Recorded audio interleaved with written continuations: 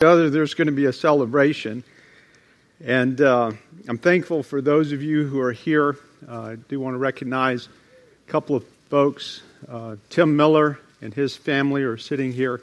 It's the first time I've ever called him Tim. I hope he is all right with that. This is Colonel Miller. He's the commanding officer of Marine Corps Air Station Buford, and he's been my boss for the last couple of years. Tremendous blessing to serve in the military under a strong believer. His family is very actively involved in ministry in a good Bible-believing church up in Buford, South Carolina. There in the back, we've got Gunnery Sergeant Esquivel and his family. Very, very prominent members and folks involved in our chapel ministry. Chaplain Steve Shelmeski and his family. Don't try to pronounce that name. You're not going to get it right. It took us practicing for several months before he arrived, before we could figure it out. We gave up and we decided to just call him S13 or something like that. And so I've resolved to call him Chapski. So it seems to be a term of endearment.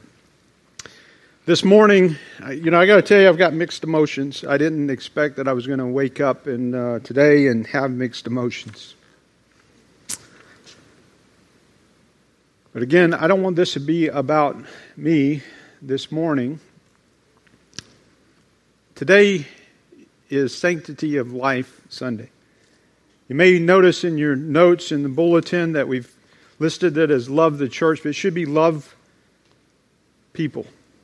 That's what it's all about. And I want to direct your attention to the book of 3 John this morning, which 3 John, in my opinion, holds a prominent biblical position in the sense that it conveys to us a good biblical understanding of what it means to project or manifest a sense of sanctity of life.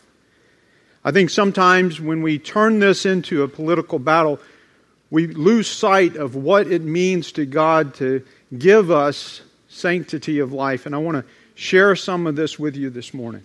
So I want you to follow along with me, and I want to tell you I'm going to go through a lengthy introduction.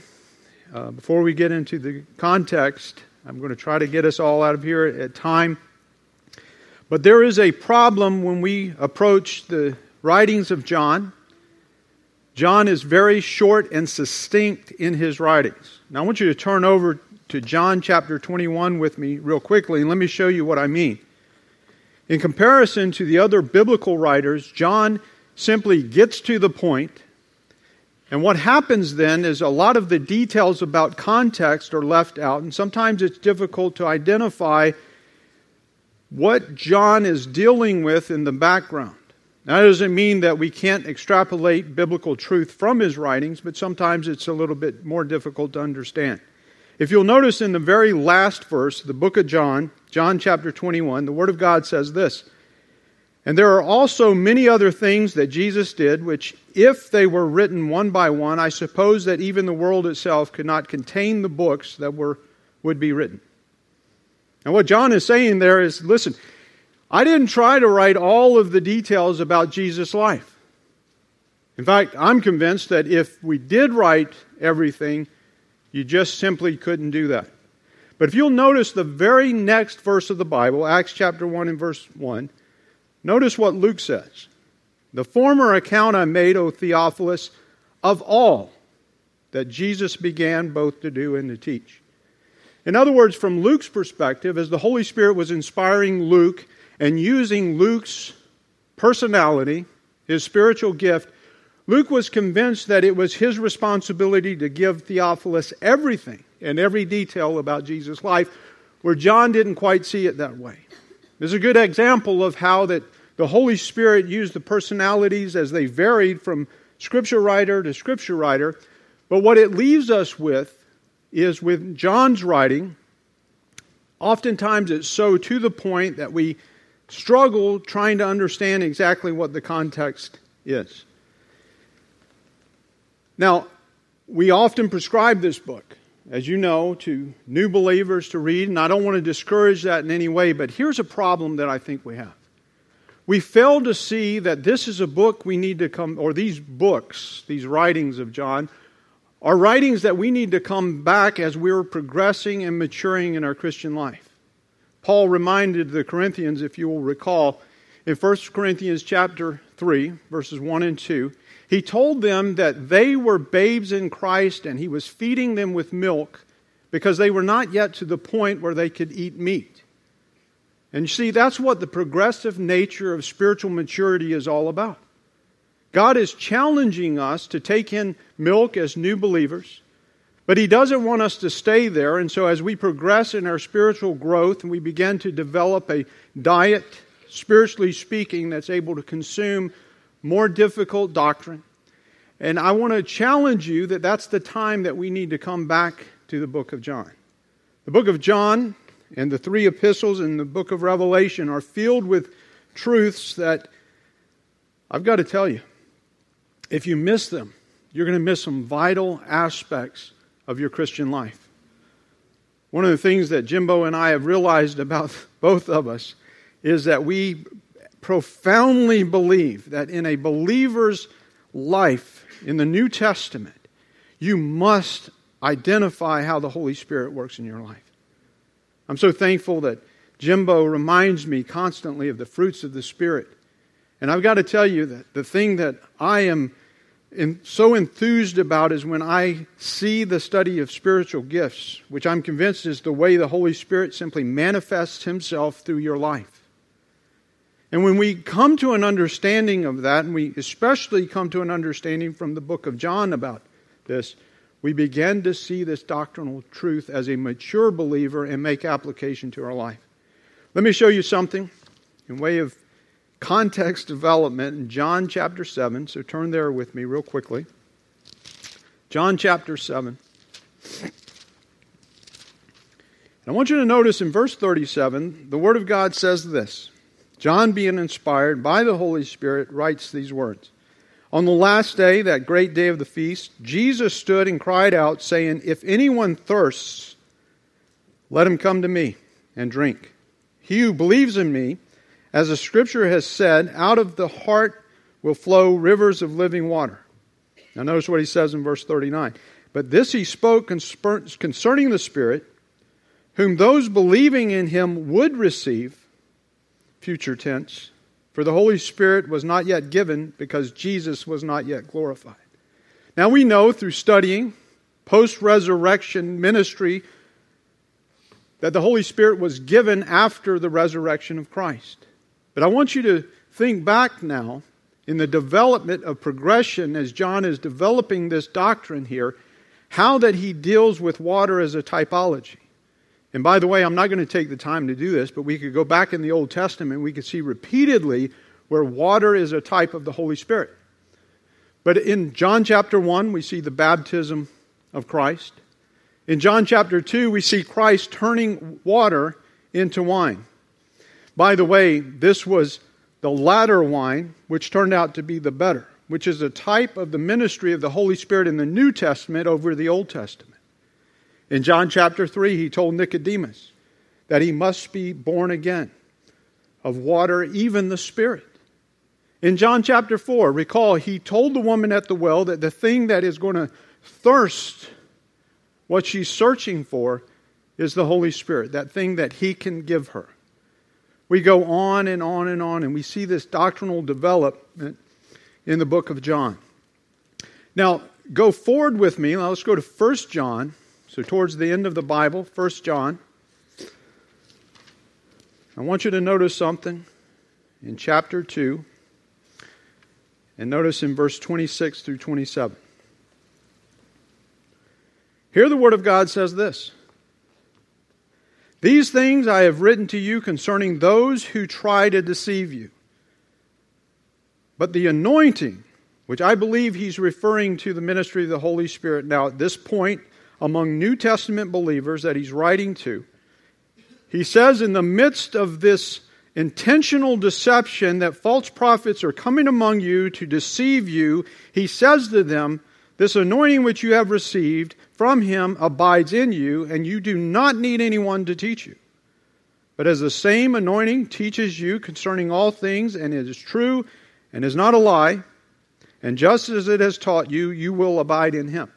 In other words, John was so confident in the ministry of the Holy Spirit that even before the completion of the New Testament, all of the words written of the New Testament, he was so confident that he was leading these believers to understand that if they would just put their confidence and trust in the Holy Spirit, they could not be led astray by the false prophets. Now, it gives us some understanding of the context of what he's dealing with. And what we find with John is he's presenting to us this idea that there is truth unadulterated. There is no commingling of truth. Sometimes we begin to allow our rational mind to enter into the understanding of doctrine. And we begin to try to force our understanding in such a way that we commingle man's sinful understanding of things upon what God's revealed truth actually is. Notice this in 1 John chapter 1, beginning in verse 5. He says this, "This is the message which we have heard from him and declare to you, that God is light, and in him is no darkness at all." I could probably say at this point that John is convinced there is no gray area concerning doctrine. He goes on and he says this, if we say that we have fellowship with him and walk in darkness, we lie and do not practice the truth. But if we walk in the light as he is in the light, we have fellowship with one another, and the blood of Jesus Christ, his Son, cleanses us from all sin. So he makes this emphasis on truth. He opens his second small epistle in 2 John by saying this in verse 1, "The elder to the elect lady and her children," and notice what he says here, "whom I love in truth." He doesn't say, "I love you." He wants to be very clear that there's an instrument that exists by which his love is manifested to them, and that love is manifested because there is truth, unadulterated. In 3 John, if you'll notice in verse 1, he emphasizes this again, and he says, "The elder to the beloved Gaius, whom I love in truth." For John, there's something going on for him, and for Christianity at this point in time, where he understands this profound need to point out that there is no gray area when it comes to truth. And it relates to love. God's love specifically. What is going on is that there was a Gnostic heretic by the name of Cerinthus that began to distort the truth about the person of Jesus Christ. And John is battling that because he understands the danger of what happens when Christians begin to commingle their doctrine with error. You may recall last year, I'm so thankful for the wisdom of Jimbo and the ability that he has to project out and listen to the Holy Spirit leading him in our studies and what we focus on behind this pulpit. Last year was a study through the book of Acts, and then we took the time to go back for context and study the book of Galatians. And you will recall what we found out was that what happened in the early part of Christianity as it began to spread, if we went back to Acts chapter 15, we would see in verse 5 that a sect of Pharisees became believers. That sect of Pharisees could not divorce themselves from the Old Testament law. And so they began to spread this idea that yes, Jesus Christ died on the cross at Calvary. That's our avenue of salvation. But the truth of the matter is, if you want to be a higher caliber Christian, you'll have to submit yourself to circumcision in the Old Testament law. Now we went through this, you may recall, in our study of the book of Galatia. This was the early battle for the apostles. We see this repeated over and over and over again. This man Cerinthus, he's known only to us historically. He's not mentioned in the Word of God. But from the early church fathers, what we refer to as historically as church fathers, 1st, 2nd, 3rd, and 4th century writers, they mention him repeatedly as someone who was an Alexandrian Jew. That may sound familiar to you, because if you were to go to Acts chapter 18, you would see there was another Alexandrian Jew who was a believer. His name was Apollos. He was a scholar, as all of them were known for their scholarship, and he went to Corinth with a little bit of rationalism mixed into his message. And you may remember that it was Priscilla and Aquila who took him and led him to a better understanding of the application of doctrinal truth.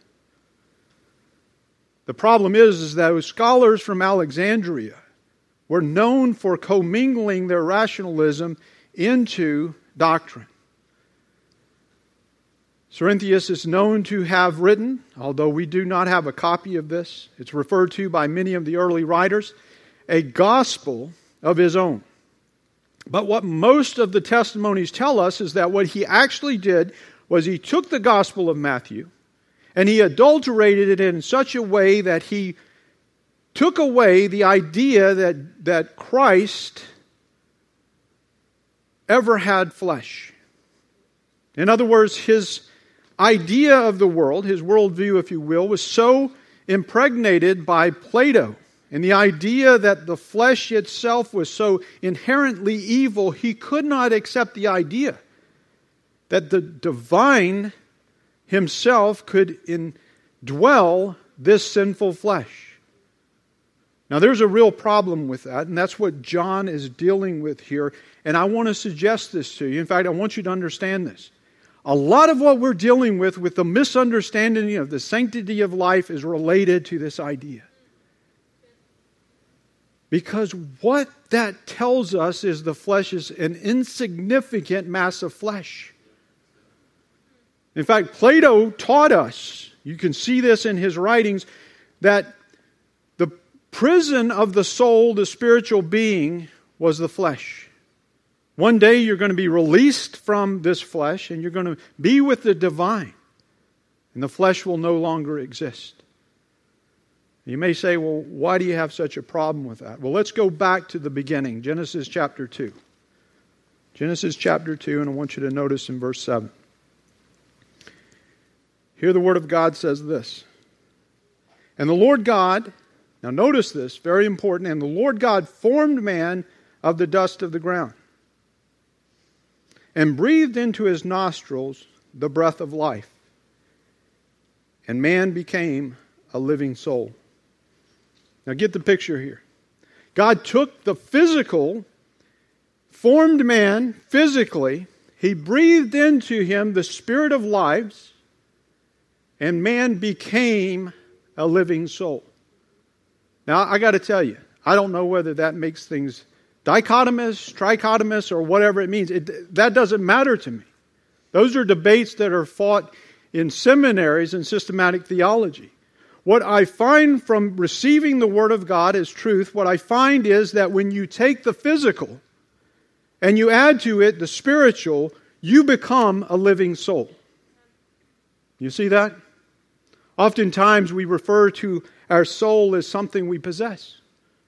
My soul. Or I have a soul. Where will my soul be for eternity? But what the Word of God is saying is you are a soul. Think about that. What if we develop this mindset that the physical aspect of this union is so insignificant that it's just a mass or a tumor that you can disregard at any time? Where does that leave us with the sanctity of life?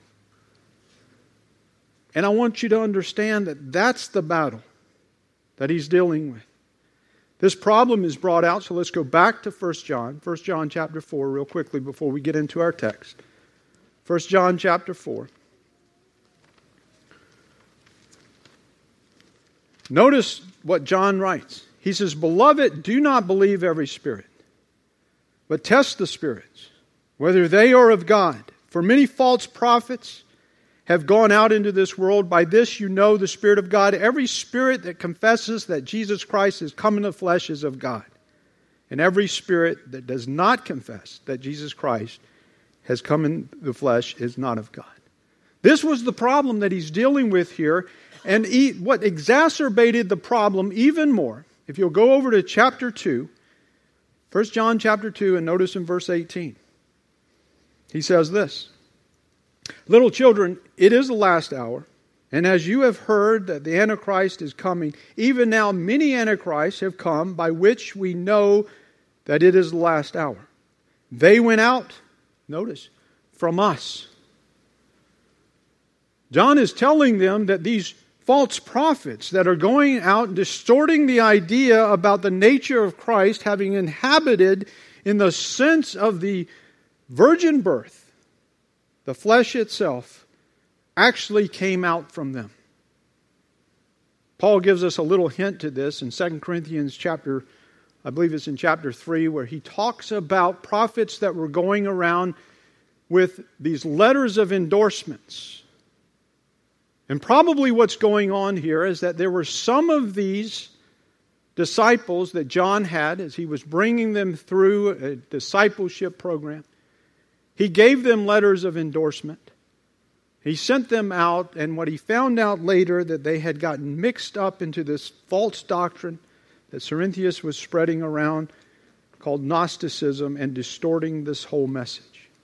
And the problem is now that John's got to deal with straightening out this problem because it appears as though they were coming out from him. And so he writes this first epistle in general to straighten out this truth. The second epistle he writes, so 2 John, he writes to the church to deal with this problem in the sense of the church. And in 3 John, what he deals with here is he deals with an example of a godly man who's making this application in his life. Now, before we get into the text, I want to show you one other thing. Turn back with me to Philippians chapter 1, verse 21. Philippians chapter 1, verse 21. The Word of God tells us here, as Paul he's near the end of his life. He's in prison. He says this, he says, "For me to live is Christ, and to die is gain." You know what he's done? He's come to this reality that as a believer, hey, he's got an eternity. He can live this life in the flesh. He can serve the Lord and, hey, praise Jesus, glory to God. Or he can die and go on to heaven and be in eternity. But notice what he says here. "But if I live on in the flesh, this will mean fruit from my labor. Yet what shall I choose? I cannot tell." I mean, he's in a little bit of a bind here. He's in prison. And by the way, he's reaching the other prisoners and the prison guards with the truth of the gospel. He's discipling them. And he knows this. And he says, hey, I've got fruit, and what I would choose I don't really know, but notice in verse 23, "For I am hard pressed between two, having a desire to depart and be with Christ, which is far better. Nevertheless, for me to remain in the flesh is more needful for you."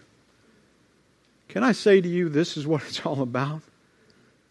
Man, God is not through with you in any way whatsoever if you are living this life. That's what the sanctity of life is all about.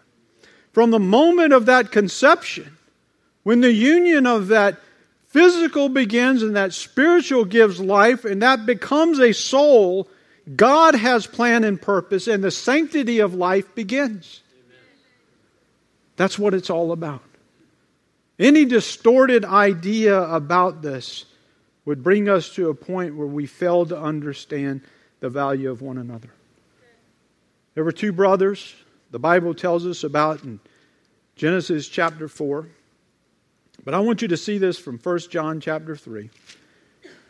Notice the Word of God says this in verse 11. "For this is the message that you have heard from the beginning." Well, the beginning of what? Well, the only conclusion that I can come to is the beginning of the Word of God. That we should love one another. Now notice, not as Cain, who was of the wicked one and murdered his brother. And why did he murder him? Because his works were evil and his brother's righteous. The Greek word behind murdered here literally is the word that describes the sacrifice. It's the taking of a knife and cutting the neck ear to ear. I'm going to speculate for just a moment. But it seems to me that what John wants us to see is a connection with the manner by which Cain murdered Abel and the manner by which he saw Abel offer up that sacrifice that Abel offered up. In other words, when God confronted Cain, it seems to me that what happened here was Cain mocked God by saying, if you want a bloody sacrifice, I'll give you one. And what he sought to do was to remove or abort the purpose that God had for Abel's life. You see that? That's what we're dealing with here in these three epistles. So if I were to put a proposition on this message, the thing that I want you to see here, now listen to me. All lives matter. That's what it's all about. Now notice in the text, 3 John chapter 1, verse 10. I'm going to read through for you. The Word of God says, verse 1, the elder to the beloved Gaius, whom I love in truth, beloved, I pray that you may prosper in all things and be in health, just as your soul prospers. For I rejoiced greatly when brethren came and testified of the truth that is in you. Just as you walk in truth, I have no greater joy than to hear that my children walk in truth. Beloved, you do faithfully whatever you do for the brethren and for strangers who have borne witness of your love before the church. If you send them forward on their journey in a manner worthy of God, you will do well. Because they went forth for His name's sake, taking nothing from the Gentiles, we therefore ought to receive such that we may become fellow workers of the truth. I wrote to the church, now listen, but Diotrephes, who loves to have the preeminence among them, does not receive us. Therefore, if I come, I will call to mind his deeds, which he does, prating against us with malicious words, and not content with that. He himself does not receive the brethren, and forbids those who wish to, putting them out of the church. I want you to notice, if you will, in verse 1 where he says, whom I love in truth. This preposition in comes from the Greek preposition that literally means by means of. In other words, what he's saying here, as we mentioned just a little while ago, is Gaius, it doesn't really matter to me what you've done, what kind of person you are, how attractive you may be or how unattractive you are, how clean you may be, how filthy you may be, or whatever it may be, how rich you are, what color of skin you have. The reason why I love you is by means of the truth. That's why I love you, Gaius. Nothing else. He uses the term agape, and we receive this contrast between Gaius and his relationship with others and this man Diotrephes.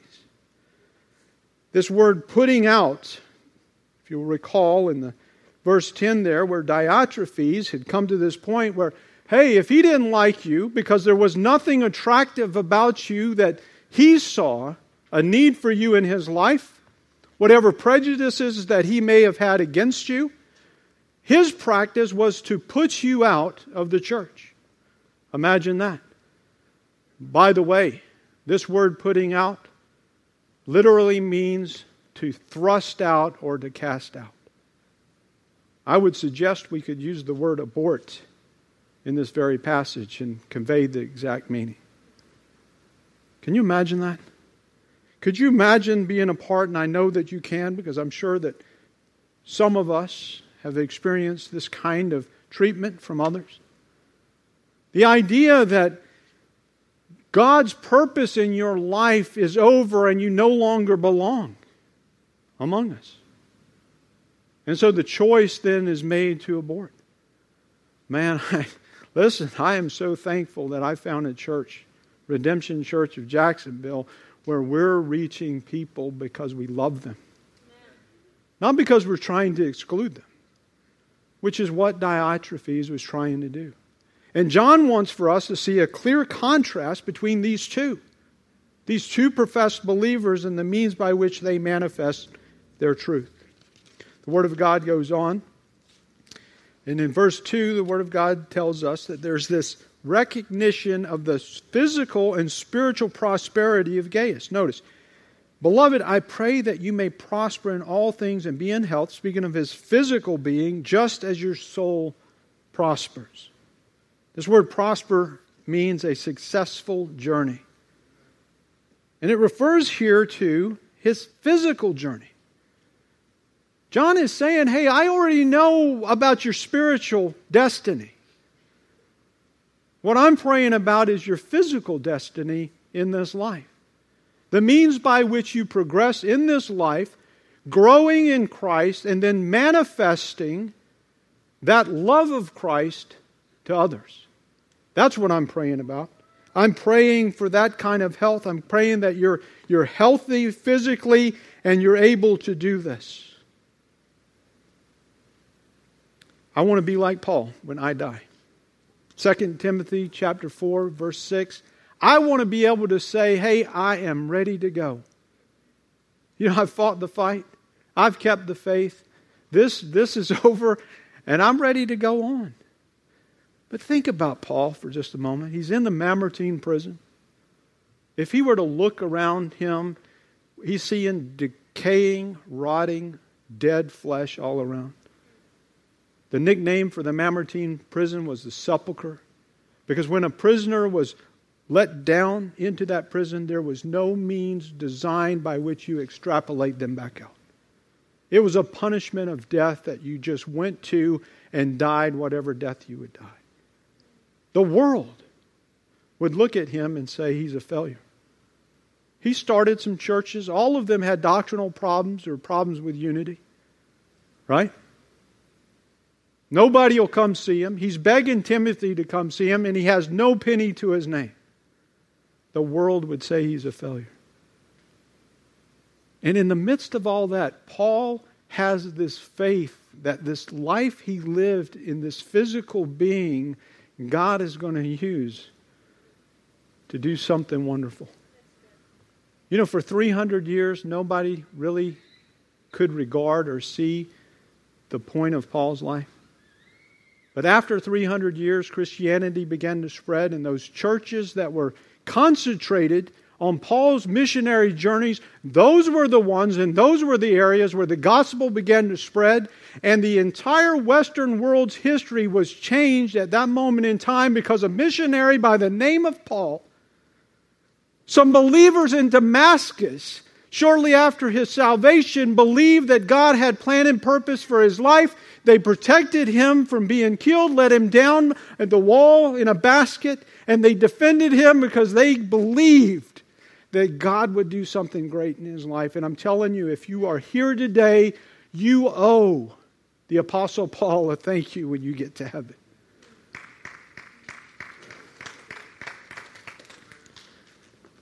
He went to his church in Jerusalem. You know what I think that Paul was thinking when he went to Jerusalem after he left Damascus? Man, they're going to be thrilled. Listen, I was persecuting these guys. I'm going to show up and I'm going to get into that redemption class membership 3-week program. I'm going to become a member of this church. They're going to love me because Jesus Christ has done a change in my life. You know the story. You know what happened. He showed up and they said, wait a minute. We don't believe you. One man by the name of Barnabas, he saw that there was purpose that God had in this man, Saul. And he invested his life in him.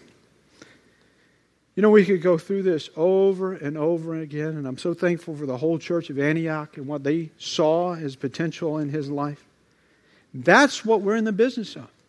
We're in the business of somebody walking through that door that has nothing about their physical being that would tell us that there's any reason to believe that God's got any purpose for their life. But when we turn to this Word of God and it teaches us that God loves them and He has purpose for them because they were created, that's our job, to invest ourselves into their lives. The Word of God goes on in verses 3 through 4 and says this. For I rejoiced greatly when brethren came and testified of the truth that is in you, just as you walk in truth. I have no greater joy than to hear that my children walk in truth. I wish I had time to develop this. I don't.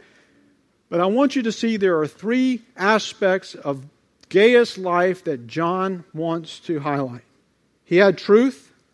In other words, he had a biblical worldview. He manifested that truth in a walk, physically and spiritually, into this life. And he had a relationship. Children, and he had a relationship with this church. Let me tell you, those are the three things that you need to focus on in your life. You need to focus on whether or not you're turning to the Word of God and developing a biblical worldview. You need to manifest that biblical worldview into this world, finding God's purpose for your life and glorifying Him with it. And you need to form relationships with fellow believers who will encourage you in the truth and how you manifest truth into this life. Now remember what John was saying. I want you to be prosperous. And so here's what I recognize about you, and I want to encourage you to keep this going on. That's what it's all about. What we tend to do then is we begin to superimpose into our lives other things. Science, rationale, Hollywood, whatever it may be, and it begins to distort those three things that God wants us to have in our life. The Word of God goes on in verses 5 through 7 and knows, Beloved, you do faithfully whatever you do for the brethren and for strangers, who have borne witness of your love before the church, if you send them forward, or when you send them forward on their journey in a manner worthy of God, you will do well. What we believe was going on here is some of those missionaries that John was sending out to combat this distortion of truth, Gaius was taking, and he was sending them forward. Now, we don't know exactly what that means, whether it was monetarily, or whether he was giving them a place to stay, or whether he was giving them provisions. But what John wants us to understand, and what he wants Gaius to be encouraged about, is Gaius was actively participating in the ministry that involved getting these who were being sent forward with the truth to the Gentiles to combat this distortion that was being spread by Gnosticism about Jesus Christ. And now I want you to see verse 8. Why did he do it? Why did Gaius define his life this way? Verse 8, We therefore ought to receive such that we may become fellow workers of the truth. I'm going to put it this way. When I ask the question, why did Gaius do this? I'm going to go back to a man by the name of Noah. For 40 years, never having seen a drop of rain in his life, for 40 years, Noah built an ark. Now get this mental picture. Could you imagine his kids coming home from school, getting off the school bus, and there's this great big ark being built in the backyard. Nobody's ever seen rain. It's nowhere near the ocean. And the humility that brought into the lives of those children. Now, I know they didn't have school buses back then. Noah did something so incredibly irrational. Why? Because God told him to. There was coming a flood. And those that would trust God's manner of salvation would be saved. Why did Abraham forsake Ur of the Chaldees and move to a wilderness? You know, I don't know if you've ever studied Ur of the Chaldees, but it was the place to live back in the day. I've read historical books about the excavations there and the mansions that existed that we believe that Abraham probably lived in. And can you imagine Sarah? What she must have thought when God intervened into their lives and called them to go to a place where she would dwell the rest of her life in a tent? Why? Because God had plan and purpose for you and me, and Abraham was involved in it. Why did Joshua lead a bunch of slaves and wilderness dwellers into fight battles with warriors in the Promised Land? Because God had plan and purpose for us. Why did Gaius do it?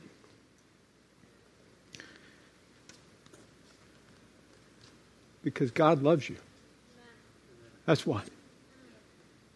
Why did Jesus Christ go up on the cross of Calvary and give his life as a ransom for our sin?